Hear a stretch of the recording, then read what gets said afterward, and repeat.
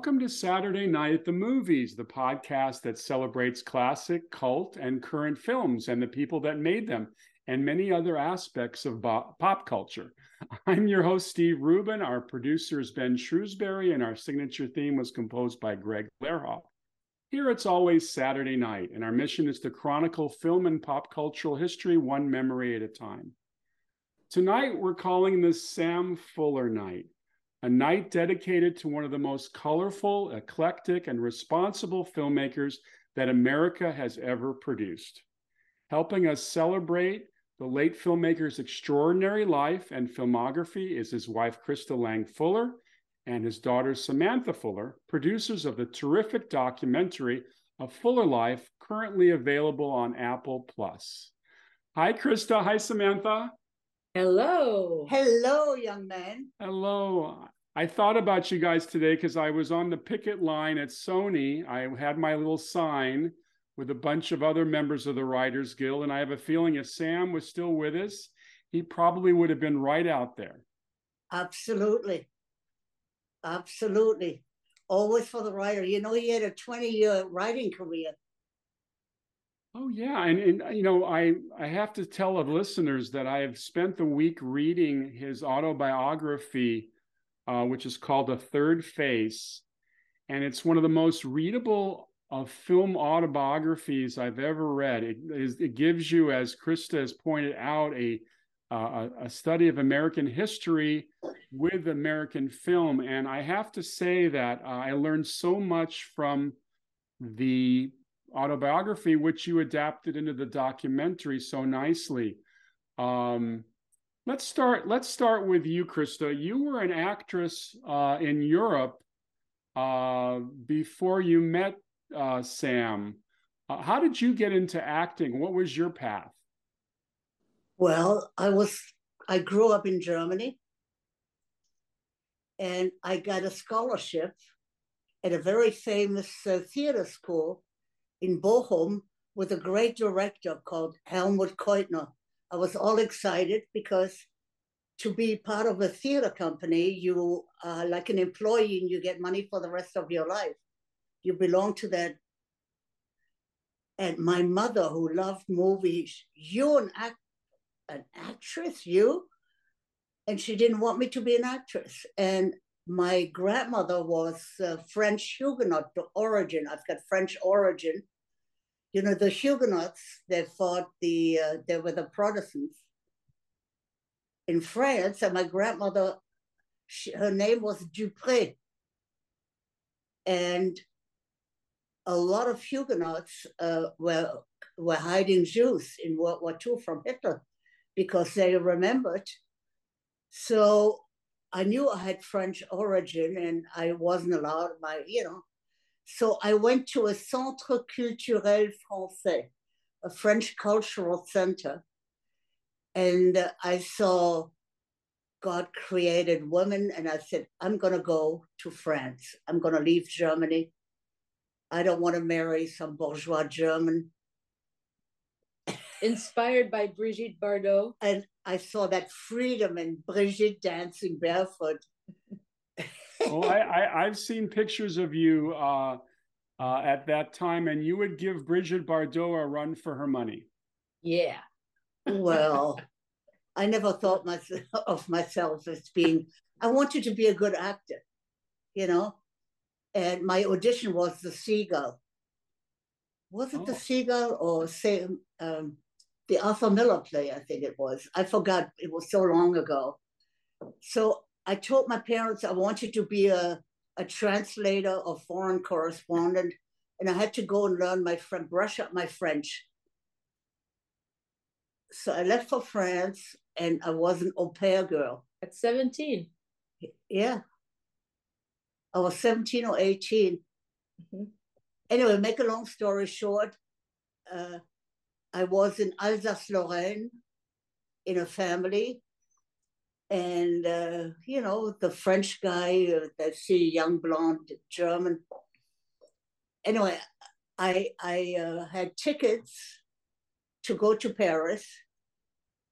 And I failed my exam on Honoré de Balzac at the University of Nancy. And the train I was supposed to take was the biggest derailment up to this day, like 250 people. And Balzac saved my life. Isn't that a crazy story? That is so crazy. Yeah, you were, what were you, like trapped in the train? No, I didn't take the train. Oh, you didn't take the train? She was meant to get on the train. I was meant to get the train, and Oh. my girlfriend came from Germany, and we hitchhiked. You could hitchhike in those days without being massacred. And we said, let's hitchhike from North Sea to Paris. Anyway, make a long story short, in Paris, I took acting classes. I had a regular job as a translator. And I took acting classes, and Jean-Paul Belmondo's father asked me to pose for him. He made a sculpture of me. And I posed for him, and I got a lot of publicity, and all of a sudden, all the directors came out and asked me to be in their movies. Well, where was this sculpting shown? Was it shown at an art festival? Yeah, I've got photos. Jean-Paul Belmondo's father, Paul Belmondo, was asked to redo the front of the opera, and he picked me because I've got a Greek profile, he thought. Oh. So he paid me very little money, whatever. He couldn't, he was an artist, but the French government, the Minister of Culture, asked him to redo. And so I modeled for him, and the money he paid me was just enough to take a cab to see my then lover, So I was in all the papers, and someone said the niece of Fritz Lang. They said I was a niece of Fritz Lang. So I said, no, they made it up just to be in the tabloids. You mean the press actually made something up in the tabloid papers? That's shocking. They say the niece of Fritz Lang chosen by Paul Belmondo to pose, and pictures of me. I've got the pictures. I send them. And one of the directors who looked you up was Sam? A lot of people. No, I worked for Claude Chabrol. Right. I made like 2 or 3 films with him.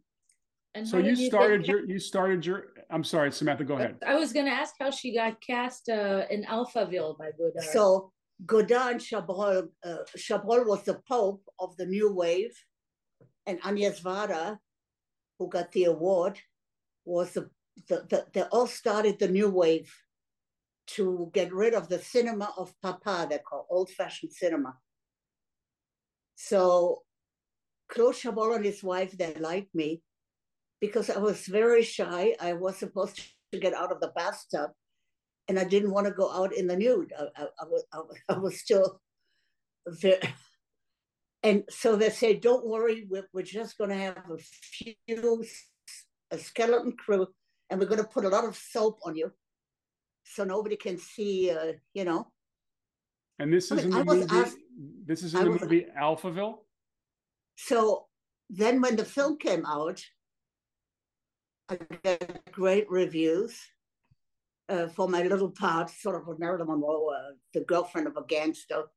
And in François, the local paper, they say, and enfin, and finally, there's Christa Lang, and the film was called The Tiger Likes Fresh Meat, or Fresh Flesh, It was sort of an imitation of James Bond.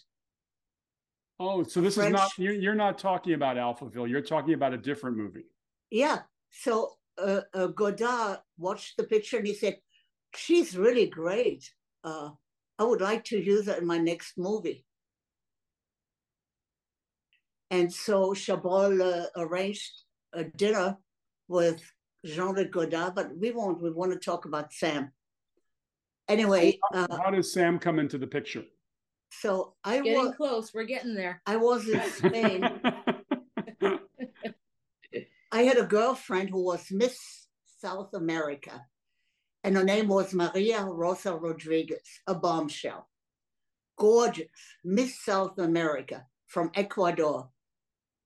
And we made our spaghetti at night, like actresses looking for jobs and all of that. And we said, oh, don't go there. he's not serious. He's never going to make the film. He just wants to, get stuffed. And so they gave each other casting couch warnings. Casting couch warnings. So I was standing in line at a cinema that's very famous in Paris, where they showed American film noir called Le Mac Mahon. And I was standing in line. There was a huge line. And because I was all alone, and I went into the theater and I saw the film and I said, Which film was it? What is that? An old film by John Ford. And all of a sudden it gripped me, and I was standing there it was like a slap in the face. It was Sam Fuller's Shock Corridor. Oh my God. I was so impressed by that film. I was shaking. And I remember Kafka said, if you want to be a good artist, every work of art has to be like a slap in the face. And that's what it did to me. Wow. So it was Kafkaesque to me. I went out and I called my girlfriend and Maria Rosa, and I said, oh, you should go and see that film. She said, well, I met the director. He's here in Paris. And his name is Samuel Fuller. And he invited me for dinner. And my English isn't very good. Let me call him and ask if I can bring you. Now, did you speak any English in those days? Oh my God, yes. I was reading English lit, and I'd been in England as an exchange student. Oh, okay. So you were multilingual. Yeah, in Southampton, where Ken Russell grew up. So when I was 14 or 15, my parents sent me to brush up on my English. And so Maria didn't speak English much. So we called Sam, and he said, sure, you can bring her. And so we both went. And what year was this? Maria Rosa Rodriguez. No, what year? What year was this? 1965, September.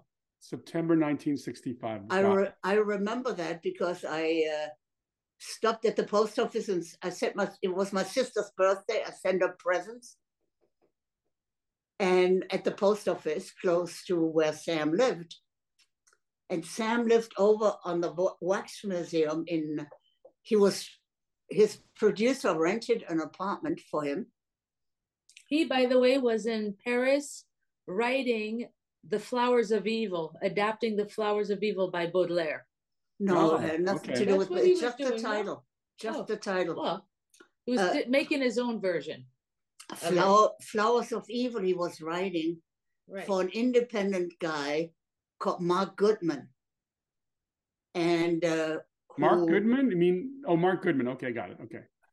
Well, he's dead right now. And he came from a very wealthy family who did goodies, things for the hair. And Mark wanted to be, and he was a Harvard graduate, and he wanted to be an artist. He didn't want to live in America, so he wanted to produce a film. And he contacted Sam and said, I want to produce the Flower of Evil film. And it was a science fiction film with nothing but girls and only one guy. A new version of Lysistrata, a modern version of Lysistrata, where women cross their legs and say, unless you stop all wars, we won't have any more sex with you. So Sam was writing it there, and he always has storyboards. He does cartoon. He used to be a cartoonist. Right. I all through the book I see his cartoons. Absolutely. Yeah. And did you meet him for dinner, or did you go over to his apartment? We went over to his apartment to talk about the movie, and he used us as to read a script. And we just wanted to be in the movie, but he was such a gentleman and so kind. None of that sexual aggression or all of that. He was just a very, very professional, very nice man. And I always had to translate what he was saying to Maria Rosa. I see. but it was not for any rendezvous or any so we talked about Ring Lardner. I was reading Ring Lardner in French. And Sam said, your English is good enough. You should read Ring Lardner. Ring Lardner was like Sam's godfather with Gene Fowler. And, they used to go to Barbara Lou Walter's speakeasy. And Sam was very young. He was a teenager. And these older men that put cigars in his pocket and smuggled him into the, speakeasy of Lou Walters in New York. And he said, so Sam said, you should read him in English. And I order the book for you. Give me your phone number and I order the book. So you should read him in English, not in a translated, So we went home and I really was smitten by the man. And he was so charming and so interesting. And I never met anybody like that. Such a great storyteller. Did you know many Americans? I bet you didn't know many Americans. Yeah, there were Americans in Paris. But you didn't know many of them. No. No, I was traveling in the Cahiers de Cinema crowd, movie buff. Of course.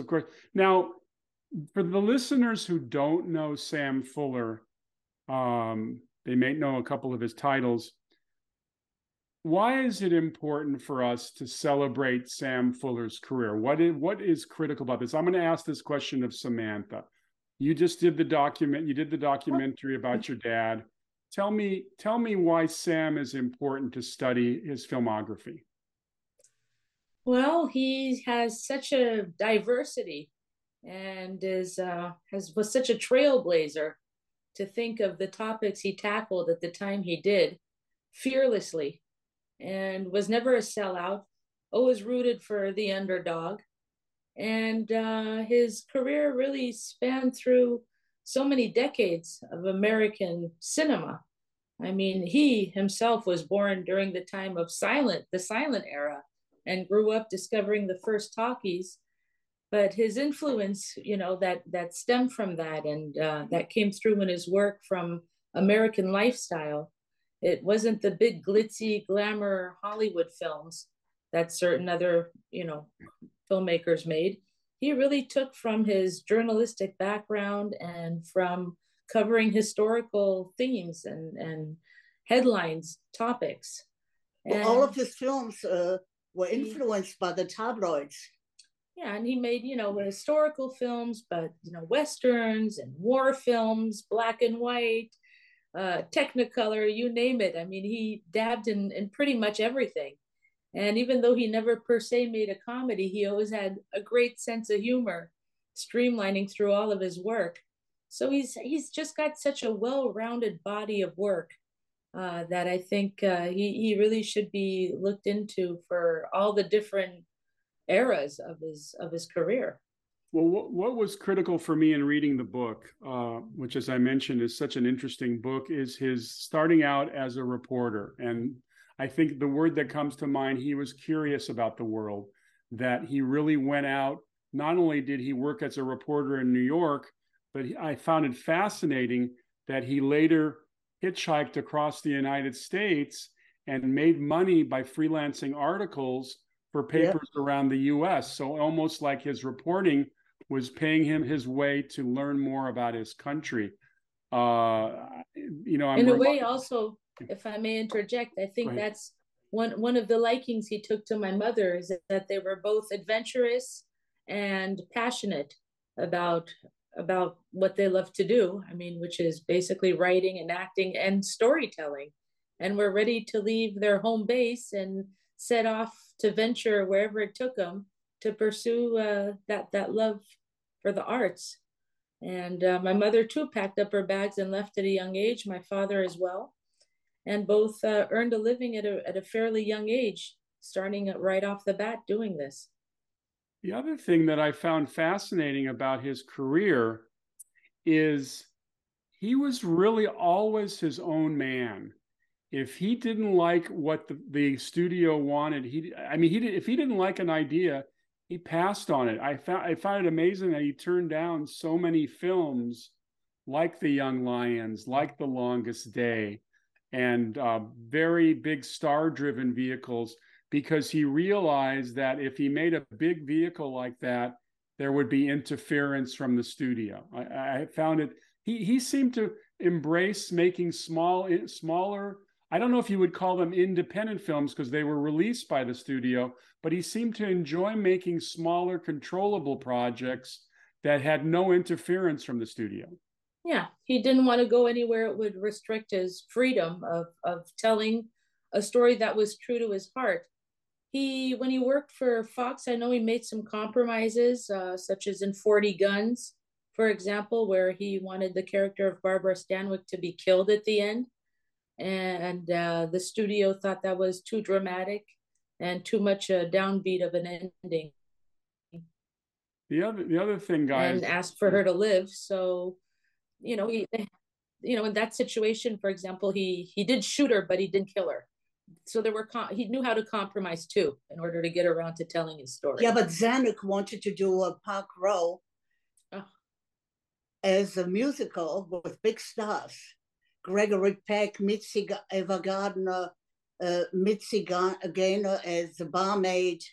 And Sam said, no, that's my love letter. And he put his own money into Park Row, made it as a little independent film, his own money. With his favorite actor of all time, Gene Evans. Gene Evans. He refused to compromise on that picture. For the listeners who don't know Park Row was, as Samantha and Christa say, it was a love letter to the publishing business, the newspaper business in the late 1800s in New York City. There was a street, I guess it's called Park Row, where all the newspapers were published, and it's still there, of course. And Fox wanted to make it as a musical, so he made the movie for $200,000. And United Artists released it and didn't make any money, but he was so satisfied that he got his vision. I love the whole reference in the book to the fact that he had that street built of the whole Park Row street. It must have been amazing. One of the longest tracking shots at that time as well. Right, he utilized every nook and cranny of that set, every angle. He just knew how to work it too. By the way, he always came in on budget or under budget and in time or before time was out. So he really, was an efficient filmmaker in that sense. Now, the other thing I learned a great deal in the book was his World War II experience. Now, I'd always known he was on Omaha Beach, but for some reason I thought he was a war correspondent. But I didn't realize that Sam Fuller was an infantry soldier with the Big Red One. He was basically, as he calls them, he was a dog face. Omaha Beach. Look at that on Samantha's T-shirt. The Omaha Beach. Yeah, we're wearing Big Red One Museum. There's from the Big Red One Museum. I've been there. I've definitely been there. It's an incredible place to go and commemorate that awful event that he survived. As you say, in the third wave, he wasn't shooting his camera; he was shooting his rifle right at that time. Right. And when somebody asked him why he joined the infantry, he said he wanted to be president of the what would he call it? The biggest crime story in history. The biggest murder of the century. Biggest crime story, yeah. Biggest crime of this, yeah. Well, they asked him when the war was over, if you look at the Nuremberg trials, behind each Nazi war criminal is a member of the Big Red One. And they asked Sam to go to Nuremberg and be behind one of those Nazi bastards and stand behind, and they all have the badge. You see, look at the footage. Right. And he wanted to join his brother. He missed his brother Ray, who was also at war. He was in the secret services in Paris, and he always regretted that he didn't take he always regretted. I mean, when he recounts Omaha Beach and what he was present for. I mean, Omaha Beach, as we know from history, was a real bloodbath. It was, as Steven Spielberg portrayed in Saving Private Ryan, as we've seen in The Longest Day. But the fact that I'm reading this, and Sam Fuller is on Omaha Beach, and he makes it to the seawall. How he made it to the seawall, I have no idea, dodging bullets. And then he's told to report to his commanding officer that the Bangalore torpedoes have blown a hole in the barbed wire and the exit off the beach is ready. So he tells him, you need to go inform your colonel that there's an exit. So he had to run back along that beach under that murderous fire and alert the soldiers that they could now exit the beach. How he survived that is incredible. But you got to figure that after serving in combat like that, it would color a lot of his filmmaking, because he would not do something that wasn't real. Yeah, as you can see in the Big Red One, he actually, Zab, played by Robert Carradine, runs along the beach and executes that command that my father was given. It's a miracle that he made it to Omaha Beach, because he did survive, major battles. Right, North Africa, Sicily, and Sicily prior to that. Yeah, sure. And the fact that he overcame all of that is just really a miracle. And Patton too, and he turned it down. Frank McCarthy, the producer, I remember he was a wonderful guy. He said, "I'm a gay Republican." I know who Frank McCarthy is, Christa, because I was at Frank McCarthy's house because I did a chapter on Patton in my book Combat Films. So yes, I met Frank McCarthy. He was a wonderful guy. And he wanted Sam to direct Patton, but I think that in the book it says that Sam said that he was not a big fan of Patton's. Well, he turned it down. He hated Patton. Patton pissed in the trenches instead of encouraging his men. Patton was Sam's favorite was Terry de la Mesa Allen. And I've been trying to have someone do a film. I'm in touch with the family of Terry de la Mesa Allen, his granddaughter Consuelo. And Terry Allen was such a wonderful guy. He hit the cover of Time and Newsweek. Yeah, he was the commander of the first Infantry Division, the Big Red One, absolutely. And when in the 50s, he was a house guest of Sam's, and John Ford pleaded, "Please, I want to meet the guy. I want to meet the guy." I mean, he was such a wonderful, he was the most beloved general of World War II by his soldiers. He slept on the ground with the soldiers. He was the most humane, and he prayed before each battle.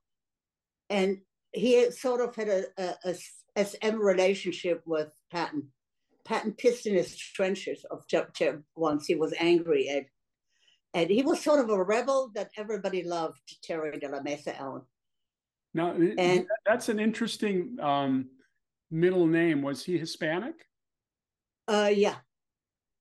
Interesting. To be a general in the U.S. Army and Hispanic at that time was very unusual. Well, he was from West Point. I think he got fired once from West Point.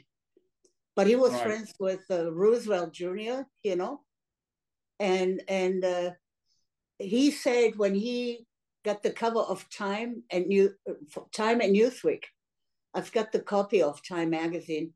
He said, he was very modest. He said, "I'm no hero." He said, "Dead man made me a general."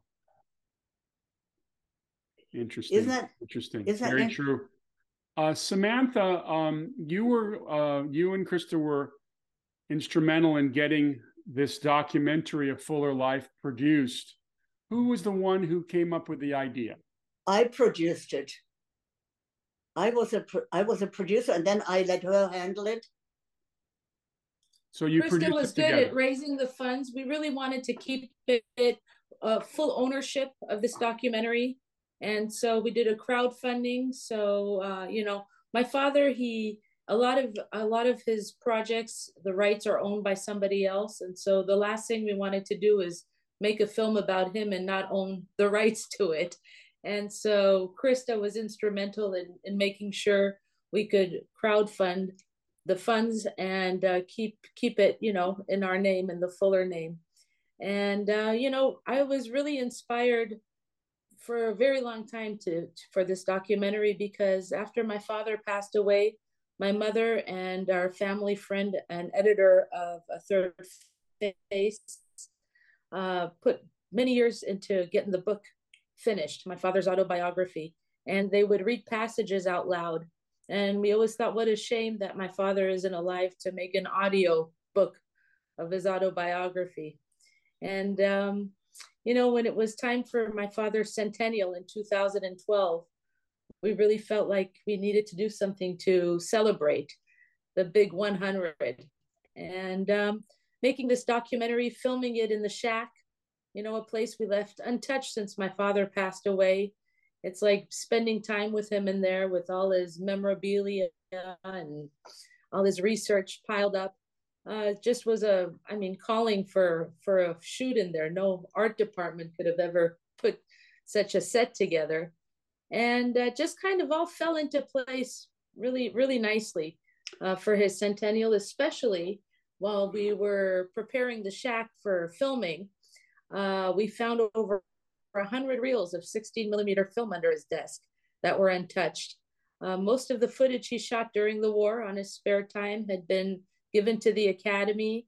They had made a documentary called Vision of the Impossible with his footage that he shot at the camps. That was the first film he ever shot with a Spell and Howl camera. His mother sent him, she sold his book, The Dark Page, to Dole Sloan and Pierce, and it won the best psychological novel of the year. While he was on the front lines during the war. And with that money, she bought a camera, sent it to him, with which he filmed towards the end of the war. Now, a lot of that footage was placed at the Academy and made into this documentary, but there were over 100 reels of film that were left under the desk in the shack unseen, and magically hadn't turned to vinegar. And we brought him down. I wound through that footage, and my jaw just dropped, because there, for the first time, I saw my father on film at the age of 30, smoking a cigar. I had never seen him in motion. I'd seen photographs of him as a younger man, but there he was, in motion, very, very short, but there nonetheless. And I find it amazing, given how challenging it is to travel in those days with your gear, that he was able to bring home those film canisters. He was sending them back. There's film there, and he brought the film in Belgium and France and Germany. There's film from all over Europe, different places he traveled. And it's just amazing that it was, left there under the desk in a box for all these decades without being, professionally preserved. Just a cardboard box, thrown into there. And a lot of it is the soldiers at rest and clowning around, footage he didn't find would be very important to anybody. And well, it sure did wind up being great for our documentary, because there was a time to insert it and bring it, to an audience finally. And it was just in the nick of time. It was literally as we were preparing to shoot our first guest, Bill Duke, making room under the desk for him to sit, that I pulled out this box and said, "Oh my holy moly, what's in here?" And he said, "Well, there you go, kiddo, work with what you got." How much of Sam's autobiography was finished when he passed? Well, there were 2,000 pages, but we had over 2,000 pages, and Samantha just had a baby, and Jerry Rudis came, and he negotiated the deal. And thanks to Jerry, who started the Avignon Film Festival, and then Avignon, New York, which Sam and I inaugurated with Jerry. So I've known Jerry for over 30 years. He had Quentin Tarantino there, Paul Mazursky. They all came to Avignon. And they all loved imitating my father, by the way, and mimicking his growl. And so Jerry would read back passages, and he and my mother really put it all together so it read smoothly and had a real good flow to it. We had to edit 2,000 pages down to, what, 600? Yeah, it's about 600 pages, 175 photographs. Beautifully illustrated. For the listeners who read film histories, I don't think you can do better than Third Face. And by the way, I finally read the passage in the book where he explains what the third face is. And I thought Isn't that true? Very interesting. It's your own private face that no one sees, that only you know. There's your public face and your career face or whatever, but I thought that was interesting. Now, Christa, you know Sam's filmography from top to bottom. By the way, the first movie that I ever saw of Sam's, I remember seeing it on television in the 50s, The Steel Helmet, which... It was the first, yeah. Another Gene Evans. Another Gene Evans. It was the first Gene Evans. The first Gene Evans. Yes. Who was also at war. He was an extra, and Sam threw the rifle at him, and the way he handled the rifle, he gave him the script, and there was no dialogue. Yeah, the casting for Gene Evans in The Steel Helmet was my father throwing an M1 at him to see how he could handle the rifle. Well, I love the fact that he was asked, I think, was it Lippert, the producer, asked him to see if John Wayne would play Sergeant Zach. And Sam shrewdly realized that if he cast John Wayne in the role, the movie would be a glorification of war because it would be a gung-ho, kick-ass movie. And that's not the kind of movie he wanted to tell. No, they wanted him. He wanted John Wayne to direct his Green Beret, and he turned that down. And then they wanted John Wayne in the Big Red One. And John Wayne has always been very, very complimentary to Sam via John Ford and, his Bad Jack production. And Sam's Ray Kellogg, who was a special effects man, worked on Shock Corridor and The Naked Kiss, and he co-directed the Green Berets with John Wayne. And he was a wonderful guy, Ray Kellogg. He gave Sam for a movie Sam did called Verboten. Right. Where your friend Paul Anka wrote the song. Right. Our love is verboten. It's a last film. And nobody ever had made a film about the werewolves, about the young Nazis that were still there after Germany lost. Nobody had made it up to that point. And Sam said, I'll make it for Akio. It was Akio's last film. What's interesting with Sam's filmography is I don't think Sam Fuller really embraced the Hollywood star system. Most of his films are cast with terrific actors, but he seemed to avoid getting caught up in the fantasy of the movie star system. He wanted to get real performances from real actors. I mean, if you look at all of his films, he avoided a lot of the big stars, but had great actors. I mean, Richard Widmark, was obviously a major movie star, but, in a movie like Pickup on South Street, he's playing a pickpocket. He's not playing a big starry role. There was really no glamour in Sam's pictures. Sam was anti-glamour. Would you agree with that? Of course. A diamond in the rough. A diamond in the rough. Now, Samantha, do you have a favorite film of your dad's? Depends on the day. How about today? I love them all. I got to say the one that I need to, I love watching them all over and over again. And it's a great way to still be connected to him, even after his passing all these years, because he's so present in all his characters. But for me, the Big Red One is just a standout because maybe it's the first set I was on as a kid. Maybe because it's so autobiographical. I feel like poor Samantha was cut out of the Big Red One. Oh, I'm thinking because I didn't even make it into the director's cut. Because today is Kubrick's birthday. You know, she sang that beautiful song, da da, in Path of Glory. Christiana Kubrick's wife. Okay. And I was singing a song in the Big Red One, but anyway, and she was singing a little German song. I love with to Mark Hamill. She plays a little poor German girl after the war, and she sings a song. And I spent 3 months in Germany just for her to learn that song. Oh, that to be cut out, to be bullied out.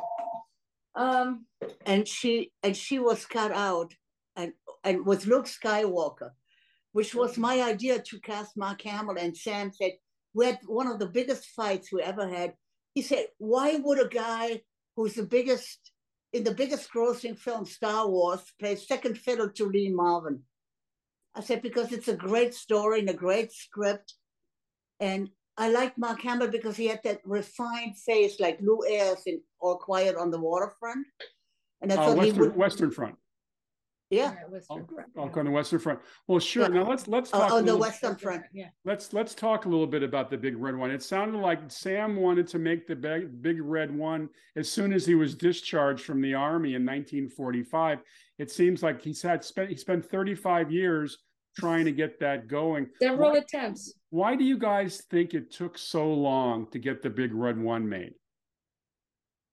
Oh, in the 50s, he even went for Warner Brothers. He went location hunting, and he hired with his ex-wife, the wife we had before me, and with Ray Harvey.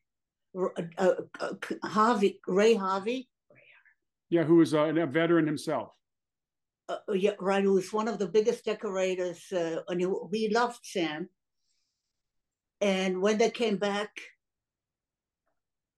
it was a crazy story because his ex-wife and Ray Harvey had a fling while Sam was revisiting. Well, more than a fling, they got married. And then they got married.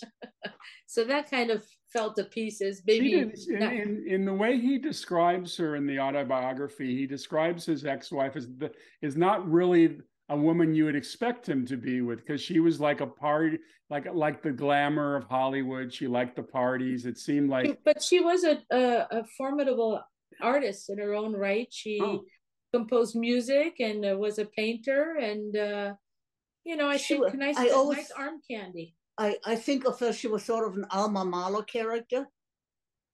Excuse me, what kind of character? Alma Mahler. Gustav Mahler's wife, Alma. Oh, okay. Okay. Christa, you know all the references that I kind of blow me away how many people you've known over the years. You seem to have known most of Europe, most of the US, and you know every filmmaker that exists. I think that... And their mother. And their mother and their daughter. Well, over the years, you meet people. She has an incredible memory as well. Sam was a workaholic, and when he worked so much, I taught French for a while at UCLA. You're a Bruin, you're a fellow Bruin, right? Sure, of course. I was in the PhD program, and since I had gotten straight A's, they asked me if I wanted to be a teaching assistant. So one day I had no classes. I went to visit Joseph von Sternberg, who lived close to UCLA, and then afterwards, I went to see Fritz Lang. Just like that. In one afternoon, I had two of the greatest directors.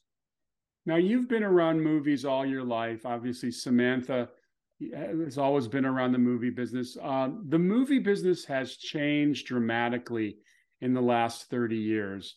I'm curious what you both think about the future of film. I mean, considering streaming and the blockbuster mentality, do you think the film business is still as vital as it used to be? It depends where our economy is going. Well, we all know the answer to that pretty much. I mean, I think that people will always need entertainment. I think people will always need to be entertained. The physical aspect of going out to the theater. And you cannot replace live writers by robots. That's impossible. you know. Yes, we're all a little nervous about the AI mentality that you might be able to write a script with AI. It's funny about now it's 30 years ago, Robert Altman did that movie, The Player, where he Yeah, with Tim Robbins. Tim Robbins and one of the actors, and I forget his name, a very good actor. He plays the studio executive who says that he opens the newspaper and comes up with story ideas just reading the newspaper. What do we need the writers for? We got the newspaper stories right here. And I thought that was very, very prescient. I worry that the studios have gotten too much into the blockbuster mentality. Every movie has to be a home run. Every movie has to cost $200 million. The only way to fight through the audience is to do a blockbuster. And that has not ever been the mentality of Hollywood in the past, you know. By the way, what a foresight. If anyone out there, including yourself, remembers a scene in White Dog where Burl Ives shoots darts into the robot of Star Wars and said, "You see, it's all over now. This is the end." I know that White Dog is a bit of a controversial movie. For the listeners, we could spend 12 hours talking about it. Well, let's talk a little bit about it. For the listeners who don't know it, White Dog was based on was it a novella or a novel by Romain Gary? That he wrote it first as a short story for Life magazine. It's a true story. It's basically a story of a German Shepherd, white German Shepherd dog that is bred to attack Black people. Right. The Nazis used it. Well, it actually happened to Roman Gary. He found a German Shepherd that wasn't white at the time. That's just Paramount. Named it White Dog, just figurative speaking. Michael Eisner wanted to name it Jaws on Paws. Jaws on Paws. You know, it's funny, if you mention the idea of a movie about a dog that is trained to attack Black people, it's a very controversial subject. And of course, Sam never shied away from difficult subjects. I mean, the harder the better. He wanted people to discuss and think about it, and discuss it in class, in at universities. What's true. I mean, they used dogs for runaway slaves. Those are just facts. It's a fact. If it were a fictitious film, and if he had made it up, then I could understand why it would be so shocking. But the fact that he's covering, actual events of factual things that happen, like a reporter, those dogs did exist. He didn't make it up. Well, Sam would never do a story that's made up. I think that because his life was anchored in his original experience as a reporter, he gravitated toward true incidences. I think he did make up the fact that the dog belonged to a little girl, though, at the end of the day, in White Dog. That was that little girl looked very familiar. Do you know who she is? I remember my big one-liner that did not get cut. Where's my dog? Which I find so, the absurdity of that situation of a little girl showing up to claim her killer dog. Well, for the listeners who've not heard about this movie, White Dog was going to be a Paramount feature film. It was produced by Don Simpson, who would go on to produce the Beverly Hills Cop movies and other movies, and John Davison, who had just completed Airplane. Wonderful guy, John Davison. Wonderful guy. But suddenly I said, finally, Sam has a producer who loves films that he can make other films with. They got along so well. Boy, talk about a contrast. Talk about a contrast for John Davidson. He goes from Airplane, which is one of the funniest movies ever made, to White Dog. And without getting too much into it, White Dog was shelved by Paramount because there was some controversy with the NAACP. They didn't want to stoke that. But it was later released in Europe to acclaim, right, Christa? It was life-changing for our family. in that sense. Actually, Curtis Hanson brought the deal. Curtis Hanson, who did LA Confidential and other fine films, Curtis was one of Sam's disciples with Peter Bogdanovich, and they always came to Sam for help, and Sam always gave him a lot of help. And Curtis took care of our house when we traveled in Europe. We've known him since he was 19 years old. And he proposed. Paramount had already invested $1.5 million when they bought the rights to the book. And they couldn't make it. Roman Polanski was supposed to do it, then Arthur Penn. And now that Sam had made The Big Red One, Curtis Hanson, he got other offers, Sam. He was supposed to do an action film in Japan. And Sam got so excited because he knew Roman Gary very well. Roman Gary was the French consul here in Beverly Hills. And as a matter of fact, he got the gig on The Longest Day. He was one of the screenwriters on The Longest Day. Right, I remember that, absolutely. And, well, he met Zanuck through Sam. By the way, Christa, just off topic for a second, since Sam was being offered World War II movies, to your knowledge, was he ever offered to direct the Audie Murphy movie To Hell and Back? Did that ever come across your desk? I couldn't tell you. Okay, because I was curious about that. Well, let's get back to The Big Red One. So The Big Red One is a movie he wants to make literally for decades. How did it end up coming to Lorimar? Polly Platt was now Peter Bogdanovich's ex-wife. Right. They were our closest friends. I mean, I've got home movies with them. We used to meet for meals, and Sam helped them so much on Targets and other films. And now they were rich. Peter was the hottest director at one point.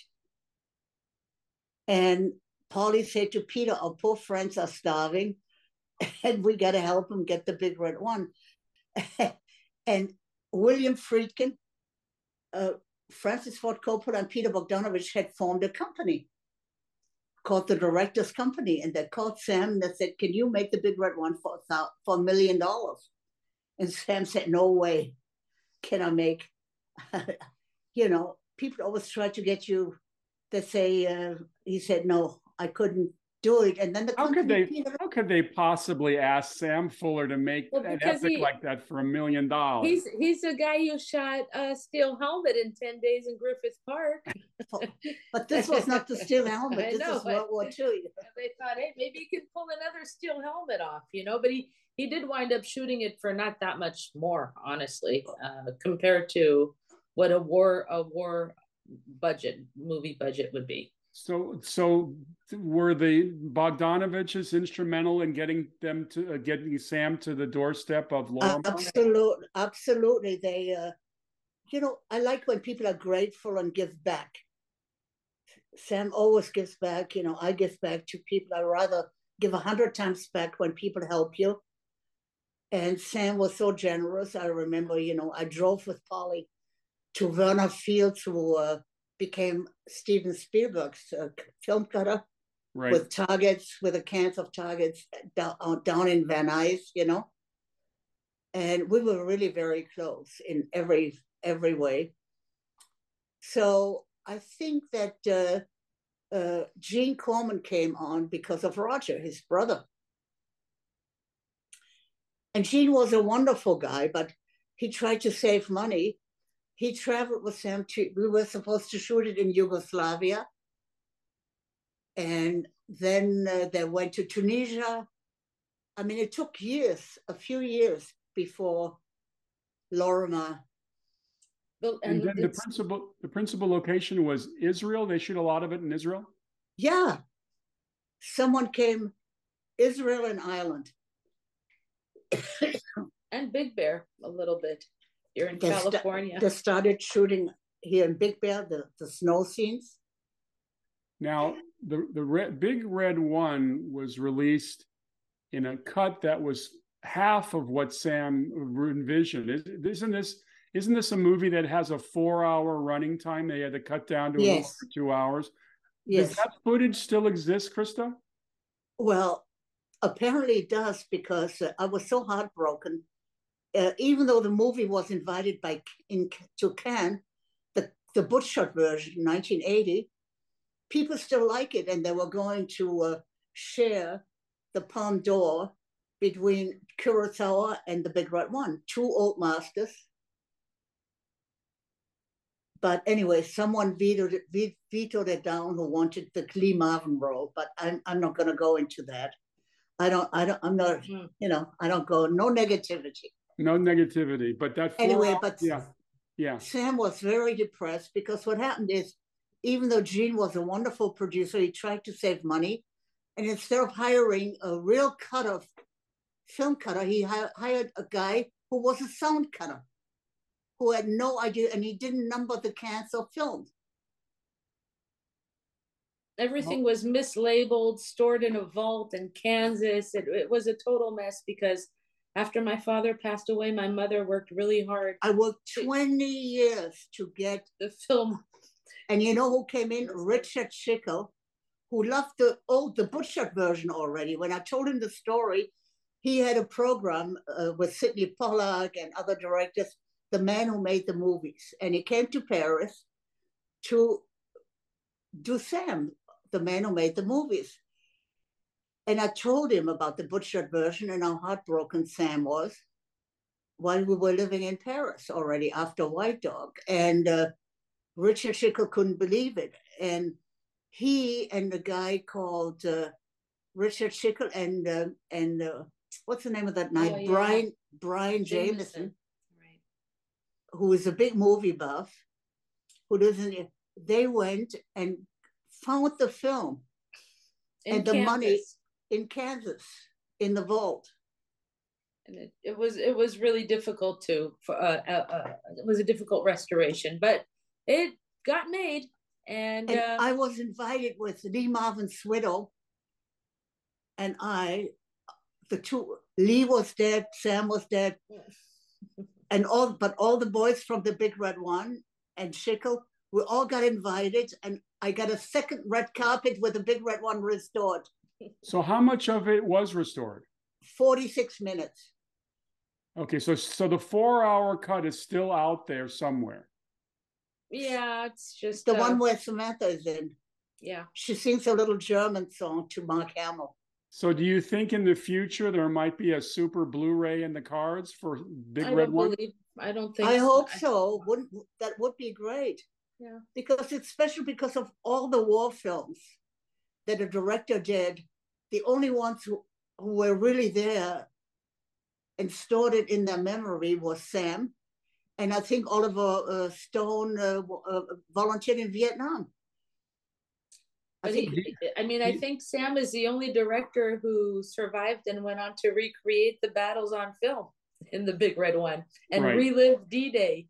Right, which is incredible. Mm-hmm. I found it amusing in the book that Steven Spielberg invited Sam to, I guess when they were making 1941, where Sam had the cameo, he invited him out to his car, and in Steven Spielberg's trunk was a print of Hell and High Water. I thought that was funny. No, that was in a different time. Steven Spielberg was making The Name of the Game.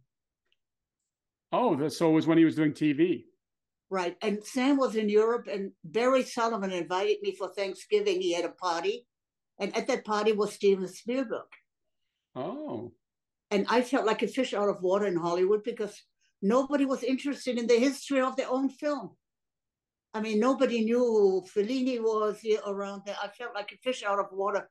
So I was sitting during Thanksgiving. It was raining, cats and dogs. And who was sitting there? Steven Spielberg. He was so excited when he heard I was married to Sam Fuller. He said, I've got a print of Hell and High Water in the back of my car. And I was so relieved that finally there was a young man like that who knew about the history of films. Right. And he was so excited. When Sam came back, I said, I met this young fellow. oh, he was so wonderful. He loves your movies. And I told him all of that.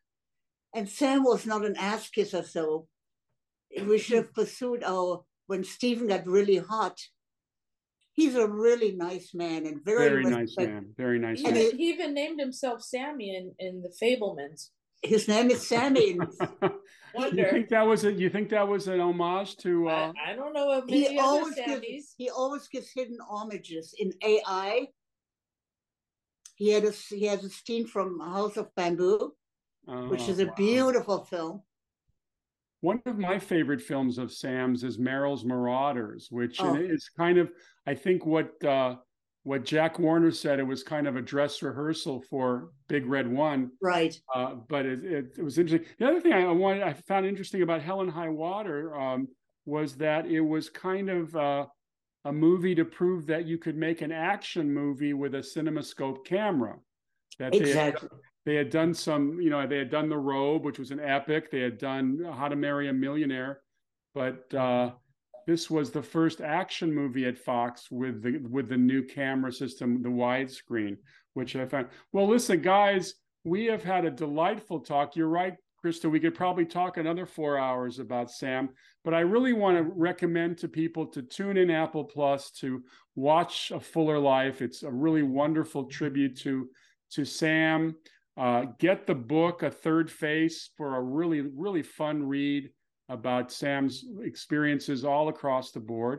And thank you both for joining me on Sam Fuller Night. Oh, thank you. It's a pleasure. Well, you're wonderful. It's always a pleasure speaking about him. You've been listening to Saturday Night the Movies. I'm your host, Steve Rubin. Our producer's Ben Shrewsbury, and we've been listening to Christa Lang Fuller and Samantha Fuller. Thanks, guys. We'll talk soon.